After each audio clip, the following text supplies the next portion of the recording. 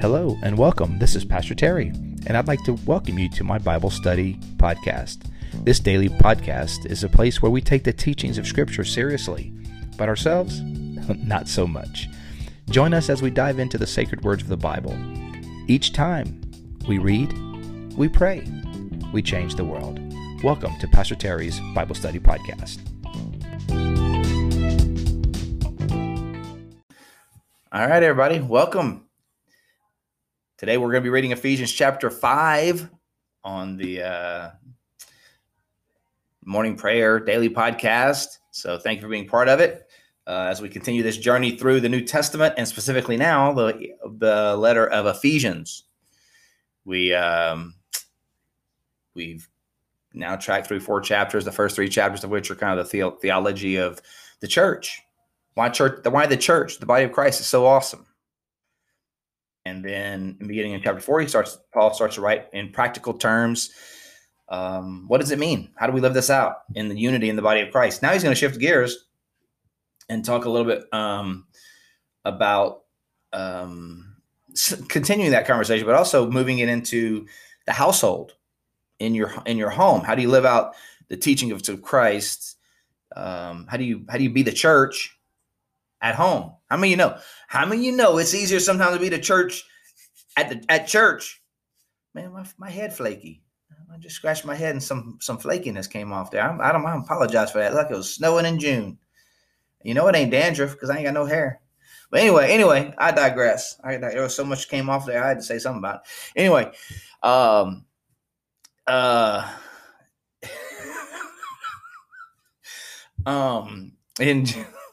So, yeah, sometimes it's much easier to be a Christian at church than it is to be a Christian even in your own home, which is your most important witness. So, yeah. So let's talk about this. Let's read it. Ephesians chapter 5. Welcome, everybody. Welcome, Molly, Lucy, Etta. Good morning, everybody. Raquel, welcome. Glad to have you guys on. You know what we do? We read, we pray, we change the world. So let's read. Chapter 5, verse 1, Ephesians says, just as in Christ, God forgave you. I'm sorry, that was the last phrase of chapter 4, verse 1. Follow God's example, therefore, as dearly loved children, and walk in the way of love, just as Christ loved us and gave himself up for us as a fragrant offering and sacrifice to God. Follow God's example. That's what we're called to. First thing. Hey, that's a great takeaway first thing today. What am I going to do? I'm going to follow God's example. I'm not going to take the example of no man or no person or whatever else. I'm going to first and foremost follow God's example. I'm going to be an imitator of God. You can't go wrong when you do that.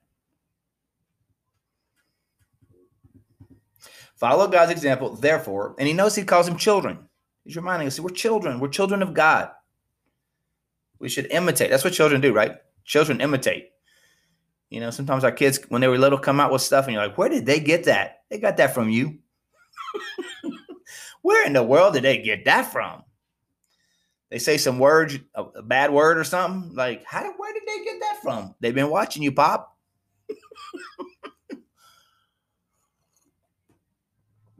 Where'd they learn that? So now Paul's saying we should be imitators of God. Imitate him as his children. Walk in the way of love. Walk in the way of love. Just as Christ loved us and gave himself up for us as a fragrant offering and sacrifice to God. So what does that mean practically? Well, verse 3. But among you there must not be even a hint of sexual immorality, or of any kind of impurity, or of greed, because these are not proper for God's holy people. It goes back to what we talked about yesterday a little bit. When Paul talked to the church, they weren't perfect people, but Paul always spoke, inspired by the Holy Spirit. He spoke a word inspiring them to move forward, to get better, remind them that they were called to a higher standard of living, not to just waller Waller. That's a funny word. The more you say it, the funnier it gets. Waller.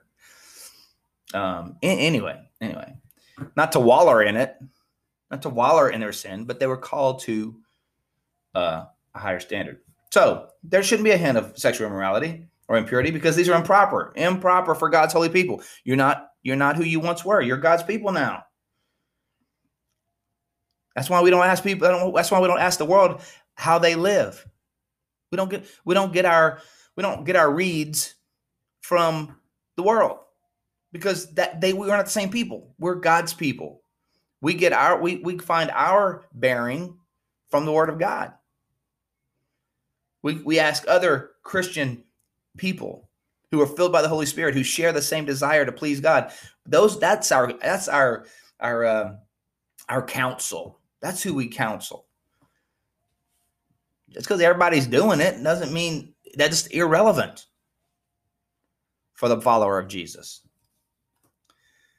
Verse 4, nor should there be obscenity, foolish talk, or coarse joking, which are out of place, but rather thanksgiving. He's talking there about joking that pushes the envelope, right?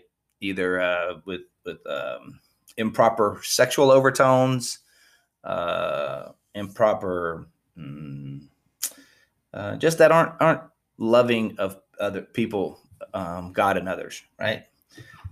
So obscenity.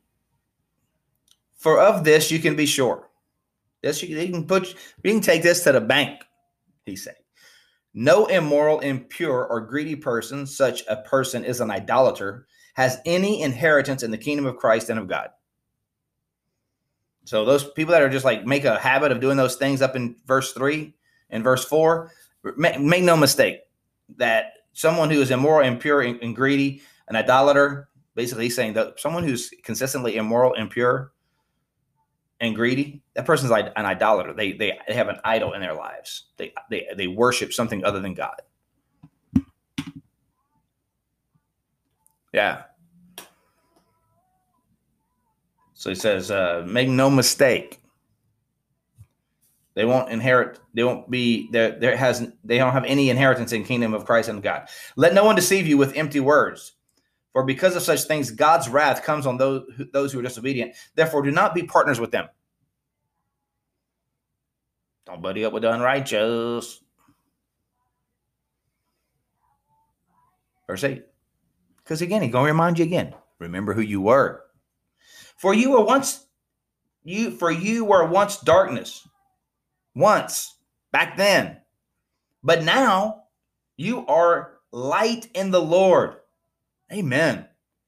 Come on, Bob. Yeah. Therefore, what? Live as children of light. Verse 9. For the fruit of the light consists in all goodness, righteousness, and truth. What does the light look like? He contrasts it. What does darkness look like? All those things, immoral, impure, greedy, all that. What does being in the light look like? Goodness and righteousness and truth. That's what it looked like. And find out what pleases the Lord. What up, Andy Blair? Yeah, we got to ask what pleases the Lord. The follower of Jesus should be asking what pleases God. Not how far can I go and still be a Christian. Man, that's about how I go now, right? People, what all can I get away with and still call myself a follower of Jesus? And still get my ticket punched for heaven? No, that's the wrong attitude. That's the wrong attitude. We should have the attitude right here that says this, what? I don't know. I lost my place. There it is. Oh, and find out, verse 10, and find out what pleases the Lord. What's God's going to be delighted in? Verse 11, have nothing to do with the faultless deeds of the fruitless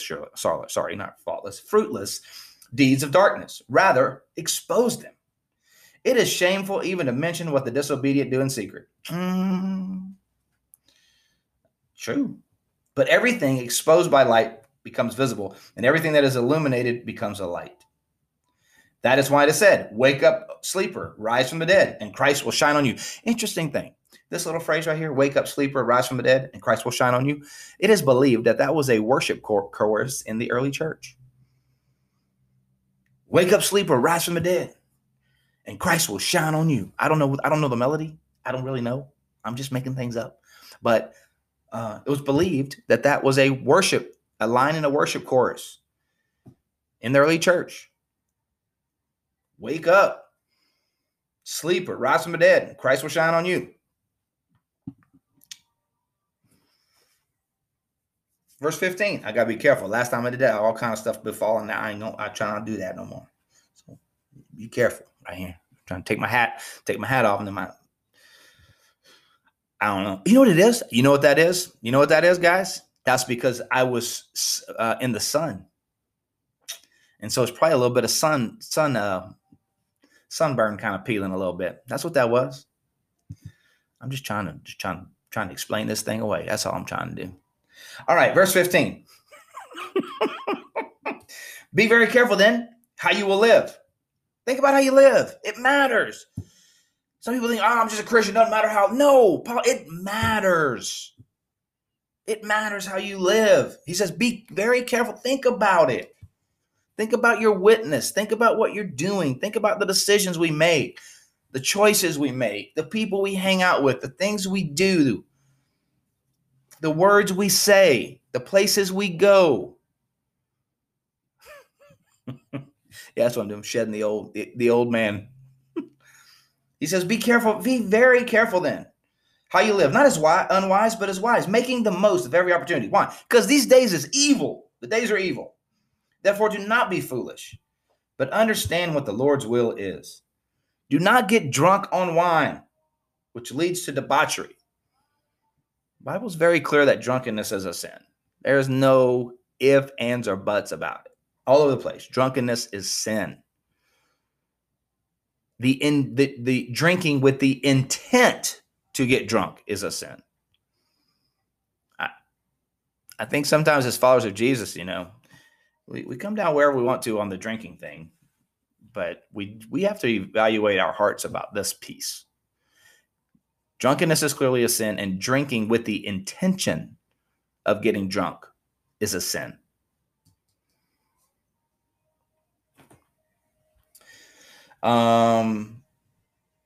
So don't get drunk on wine. And so much people, what about Jack Daniels?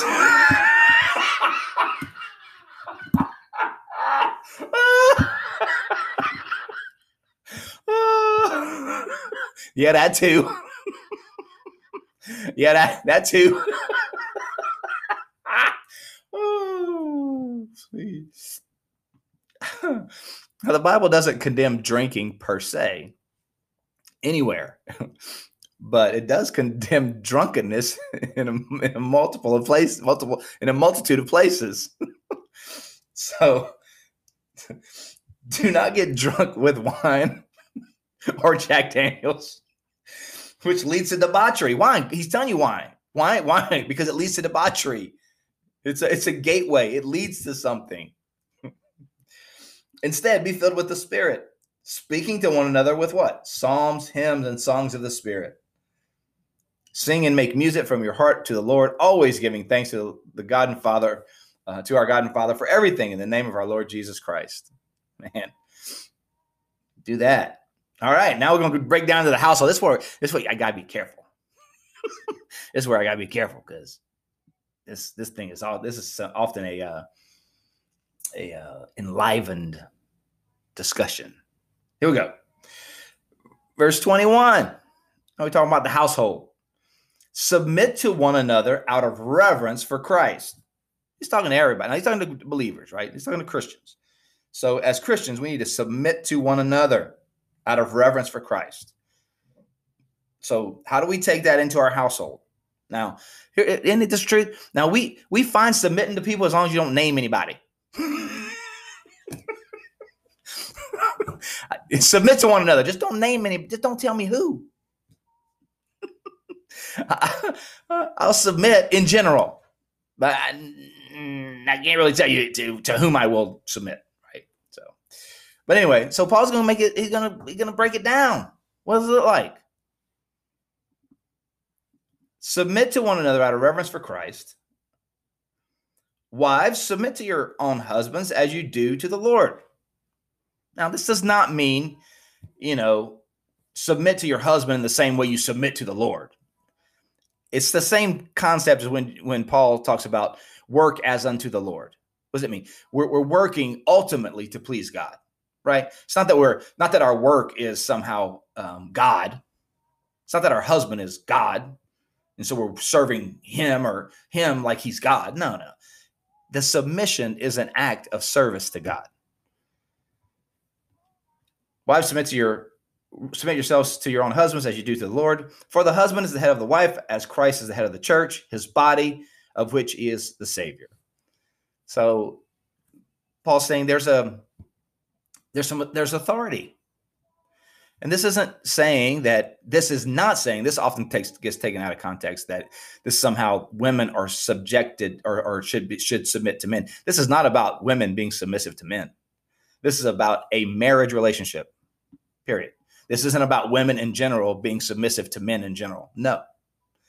And it's not talking about even in the church per se, the church structure. It's talking about in your home. It's saying, wives, submit to your husbands as yourselves to your own husbands, and not to your husband. And that means not the guy you're living with, not your boyfriend. Ooh. If you ain't married, then you have no obligation to submit. This ain't talking to you.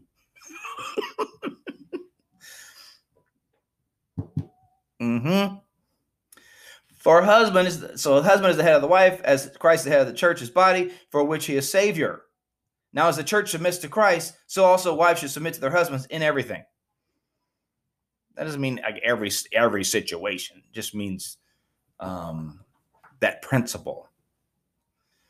And we forget that. And I think sometimes our lack of understanding of the next part, our lack of understanding of what really is meant by submitting to the Lord was look how patriarchal that is. Well, not really. Look at what it means in this next part where the husbands should love their wives. You submit to each other. And husbands, love your wives just as Christ loved the church. How much did Christ love the church? He gave his life for her. He gave his life for her. He gave his life for her. Husband, love your wives just as Christ loved the church. And this was revolutionary in the first century. That a man would sacrifice himself for his wife. Yeah, that's what exactly that's what it's saying. Husband, love your wife just as Christ loved the church and gave himself up for her to make her holy, cleansing.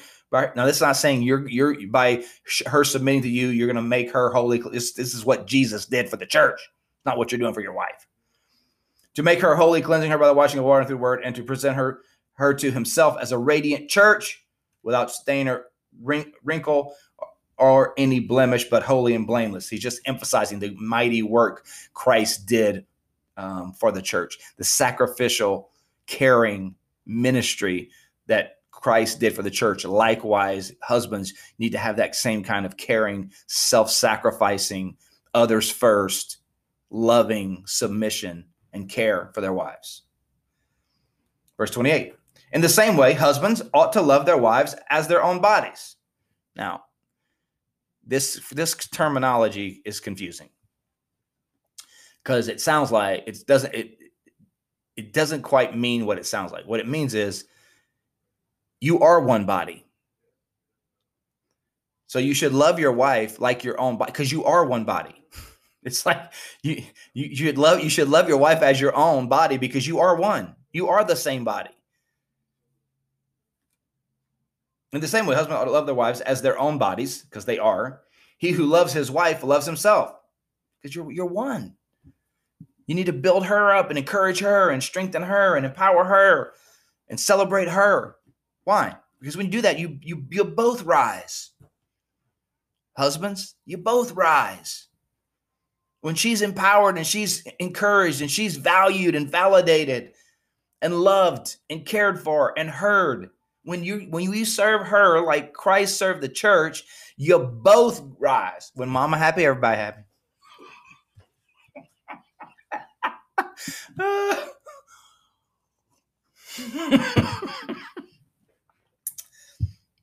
That's what he's saying. All right. After all, no one ever hated his own body, but they feed and care for their body just as Christ does the church. For we are members of this body. For this reason, a man will leave his father and mother and be united to his wife, and they will become one flesh. It's the Christian institution of marriage. God instituted marriage. It was not a man-made deal. People's like, well, what's a marriage? Well, if biblical marriage is very clear. You talk about civil unions all you want. That's a man-made institution, and you can form it any way you want. But when you talk about biblical covenant marriage, it's there. For this reason, a man will leave his father and mother and be united to his wife, and the two, man and wife, will become one flesh. That's biblical covenant marriage, period. So civil unions, agreements, contracts, whatever you want out in the culture is fine. That you call it what you want. But biblical marriage is pretty specific. And that's it. Verse 33. However, each one of you also must love his wife as he loves himself, and his wife must respect her husband. Love and respect. Love and respect. Yeah. So that's the working of the family. That's the working.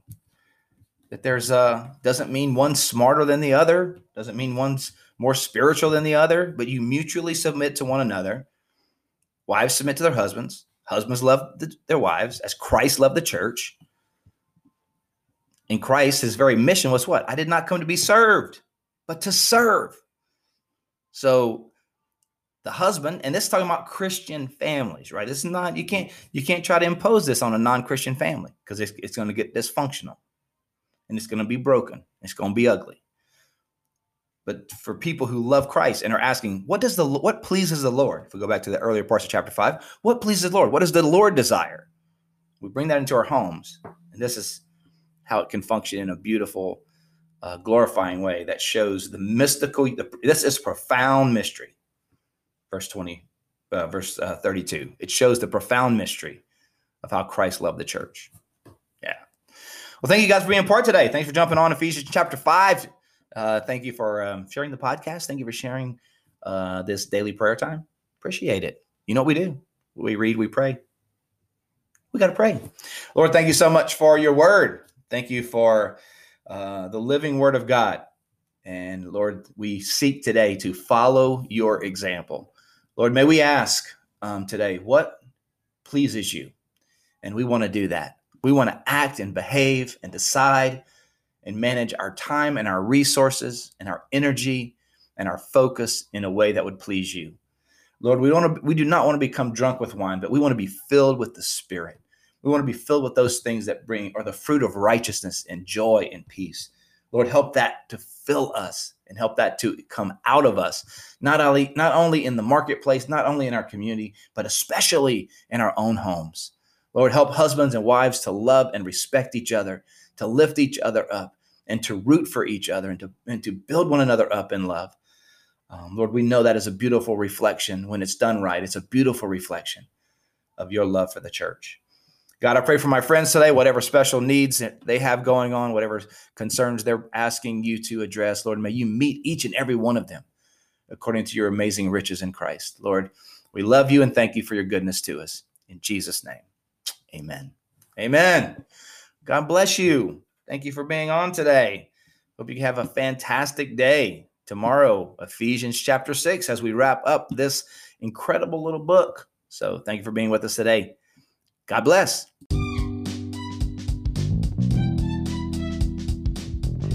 Thank you for joining us today on Pastor Terry's Bible Study Podcast. We hope you enjoyed today's show. If this episode has been an encouragement to you, please help us by spreading the word about the podcast. You can do that by giving us a thumbs up, subscribing, and sharing it with your friends. You can also find me, Pastor Terry, as well as Bayside Church in Safety Harbor, Florida, on all social media platforms. The church you will find at Bayside Church SH. Again, thank you for being with us today and for sharing this podcast with your friends. Until next time, remember, God's word is true. Everything else is merely commentary. God bless you. We'll see you next time.